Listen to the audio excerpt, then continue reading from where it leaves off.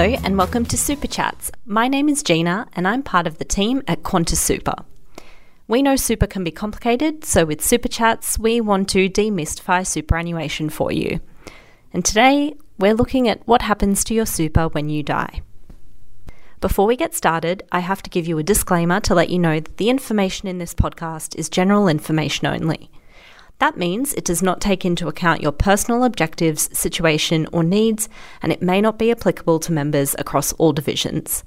Before making a decision about Qantas Super or any superannuation fund, consider your financial needs and read the member disclosure documents applicable to your membership. Now, Super is designed to help you accumulate savings for retirement, but it also has a couple of other functions. For example, the provision of insurance through Super is there to make sure that if something happens to you and you can't work, you have the funds to keep going. Now, if the worst happens and you pass away, your Super is also designed to help provide some security for the people you leave behind. When you die, the value of your benefit may differ based on whether you have insurance cover for death. If you do, your benefit will be the balance of your Super account plus the amount of death cover that you have. For example, if the balance of my account is currently $100,000 and I have $400,000 worth of death cover, the value of my benefit if I die will be $500,000. If you don't have cover for death, your benefit would just be the balance of your Super account. Now, if you're in a defined benefit division, then your benefit is calculated as a formula, which is either the same as or greater than your current benefit, depending on your age.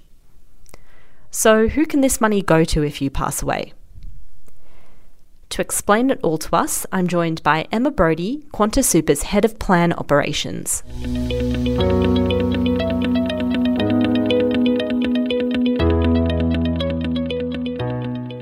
Hello, Emma. Hi, Gina. Now, Head of Plan Operations sounds complicated. What does it actually involve? Good questions. Yes, these people with titles and what do they actually do? So, looking after the plan operations of Qantas Super essentially boils down to managing the relationships with our plan administrator, which is Mercer, and our insurers, which is now MetLife, but previously was MLC.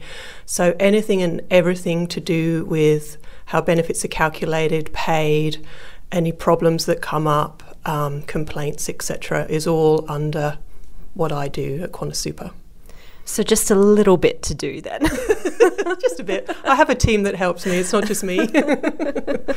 And you've also had a long history at Qantas Super. So you've been here a number of years, but previously worked on the plan before as well. Yes, yeah, that's right. So I've been at Qantas Super for 9 years. And before that, I was at a company called Russell Investments. And I was something called an actuary, which is a sort of a technical thing. And basically my main client was Qantas Super. So I kind of jumped the fence to become the client rather than the consultant, and very much enjoy working here. Yeah. And I can tell everyone that all of that means, I can personally verify that if there's a question about Qantas Super, Emma can usually answer it. She has to put up with a lot of questions from me and many other people.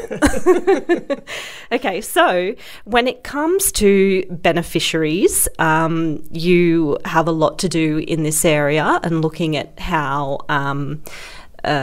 money might be paid out to members when something happens. So you're the perfect person to talk to when it comes to this. So can you tell me a little bit about, at a high level, what you do in this area and what it sort of involves? Sure. So another part of my role is reviewing where the money goes to. If someone unfortunately passes away, and we work out who actually should get the money.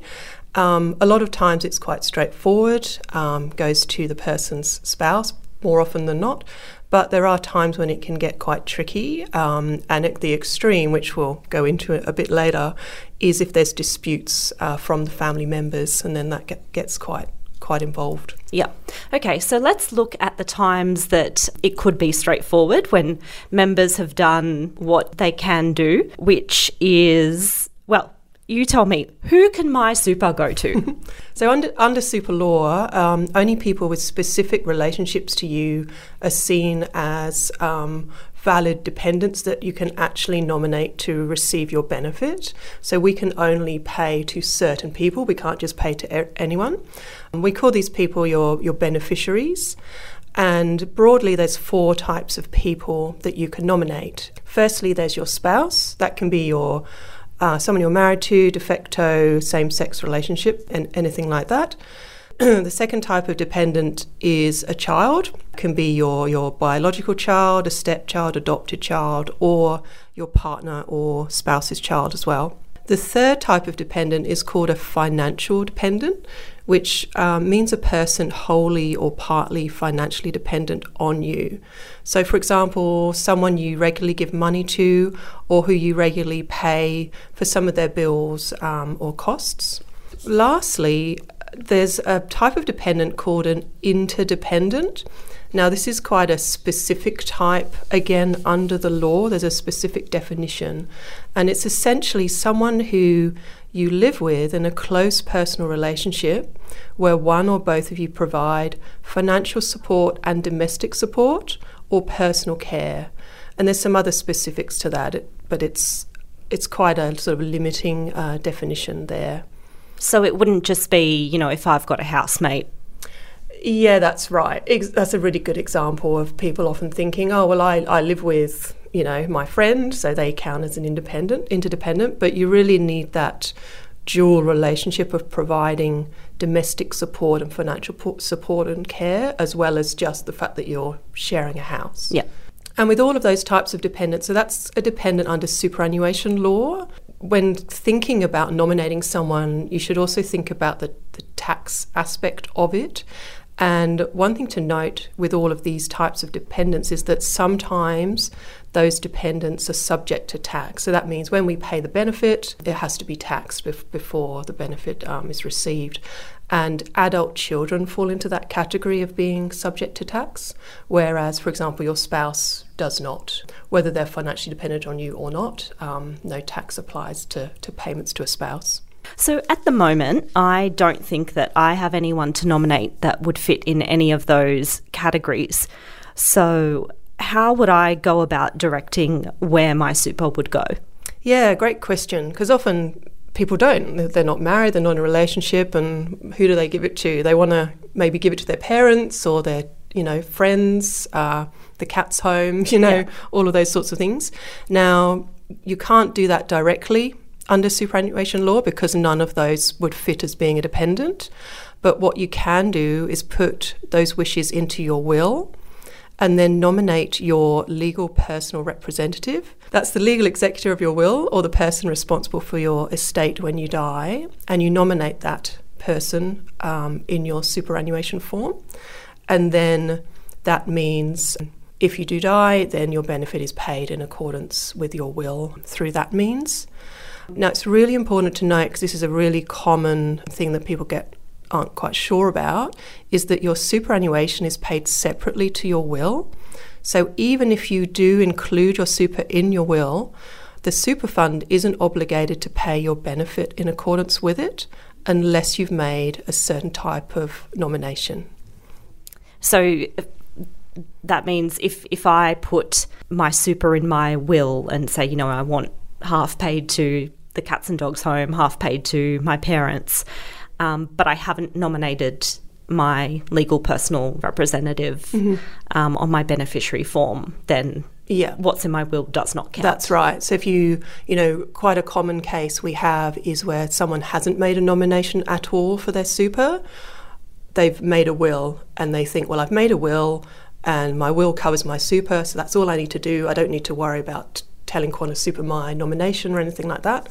But actually, that means nothing to us. I mean, we do take those things into consideration if someone hasn't made a nomination, but again, under law, we cannot, and we're not obliged to follow what's in the will. Yeah. So key point, make a nomination. Exactly. So, okay, we now know we need to make a nomination and who we could possibly nominate. How do we actually do it? What types of nominations could someone make? Yeah, so there's two types of nominations. One's called a non-binding nomination, and this basically, what that means is it gives us a guide to who you'd like to receive your super, but it's not legally binding. So we will take it into account, any nomination that's non-binding, but we're not obligated to follow it. So you might think, well, why wouldn't you do that? Why wouldn't you follow what I've put there? So the advantage of a non-binding nomination is that if your circumstances change since you made that nomination, then we will look at that as well, and we'll go, it looks like it's out of date, it was made 20 years ago, and things have happened since then, so we'll take that into account. So that's the non-binding. The other type is a binding nomination. Now, with this one, if you tell us the beneficiaries and do it as a binding nomination, then we are legally obligated to carry out your wishes. So it's the opposite of a non-binding. However, it must be a valid nomination. And so what that means is you have to nominate a dependent, which we talked about earlier. It has to fit in one of those 4 types. Or you can nominate your legal personal representative. If it's not valid, then it means we will still look at it, but again, we're not obligated. So we'll kind of treat it like a non-binding nomination. So the advantage of a binding nomination is that it makes it much easier for your family, to be honest, because it's a much more straightforward process. All we have to do is check that it's a valid nomination so that those dependents actually are still dependents, or your legal representative, you do have a will, and then we can pay it. It avoids any disputes or any issues as well. Okay, and you said before, a non-binding nomination could have been there for 20 years. Does a binding nomination also last forever? Good question. So with Qantas Super, the binding nomination only lasts for 3 years. So it has to be up to date every 3 years, and we put that in place to make sure that it stays up to date. So if your situation changes, so a good example is, maybe initially you nominated your spouse, and then, a few years later you have children, you might want to change what you've nominated there. You may not. Equally, you may have a new partner in the future and so want to update your nomination for that situation change. Okay, so why is it so important to have a valid, up-to-date nomination, whether it's binding or non-binding, in place?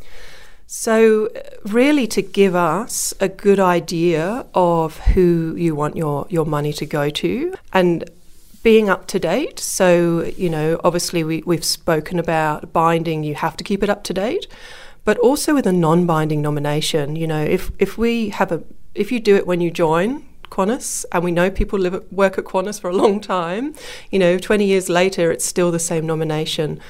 It doesn't have much value anymore to us, because we're like, well, could it have changed over that time? A lot of things happens in 20 years, for example. So it's really important to keep it up to date for all the reasons, I mentioned before, because your situation changes, and the more recent the nomination, the more weight we can put on it if it's a non-binding nomination as well, to determine should we follow that nomination. So what might happen if a member doesn't have a valid, up-to-date nomination in place? So if they don't have one, then we will go through the process to see what's the best outcome given the information we do know. So we'll look at any nominations we have, even if they're old. We'll look at the person's will. We look to see what beneficiaries there are. That's part of the process. What potential dependents do they have in place? And ultimately, so we go through all that process to determine who it should be and make a recommendation. But in certain situations, luckily this doesn't happen too often, but when it does, we can have a dispute, which basically means various people in your life may come forward claiming, actually, I should have got that benefit. I was told that I would get that, information, even though we don't have it written down anywhere. And that means it's Qantas Super's responsibility to investigate all of those claims and ultimately determine who the money should go to. So it can get very tricky and quite emotional as well. Obviously, it's a difficult time anyway. So having those disputes just makes it really tough on the family. So, all of those are good reasons to avoid and to keep your nomination as up to date as possible.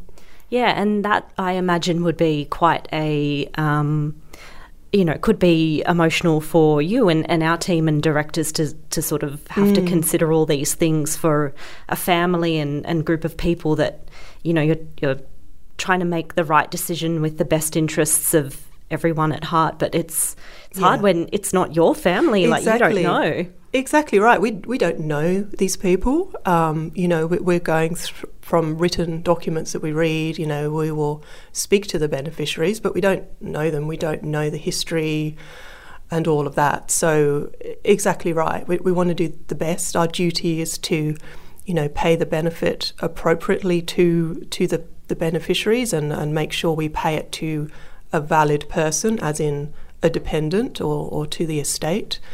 But it's difficult, yeah. It can get tricky as well. And I'm sure you would say that while our team and directors and everyone who would make this decision are very thoughtful, lovely people, Yeah, absolutely.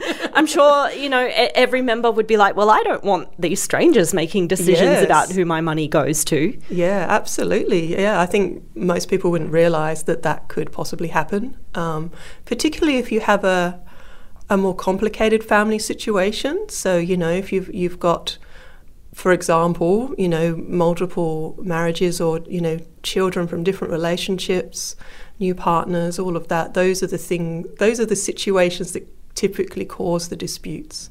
And yes, it's really difficult sometimes trying to work out what would the person have wanted. If they've not left a will, they've not left a beneficiary, we have no idea what they were thinking about. We can only go by what other people are telling us. So it's very difficult. Well, thank you, Emma, for taking the time to come in and explain all of that to us. I'll get into in a minute how you can make a beneficiary nomination through our website, so Emma doesn't have to have those difficult situations. But I'll say thank you, Emma, so much for joining us today. No problem at all. Thanks, Gina.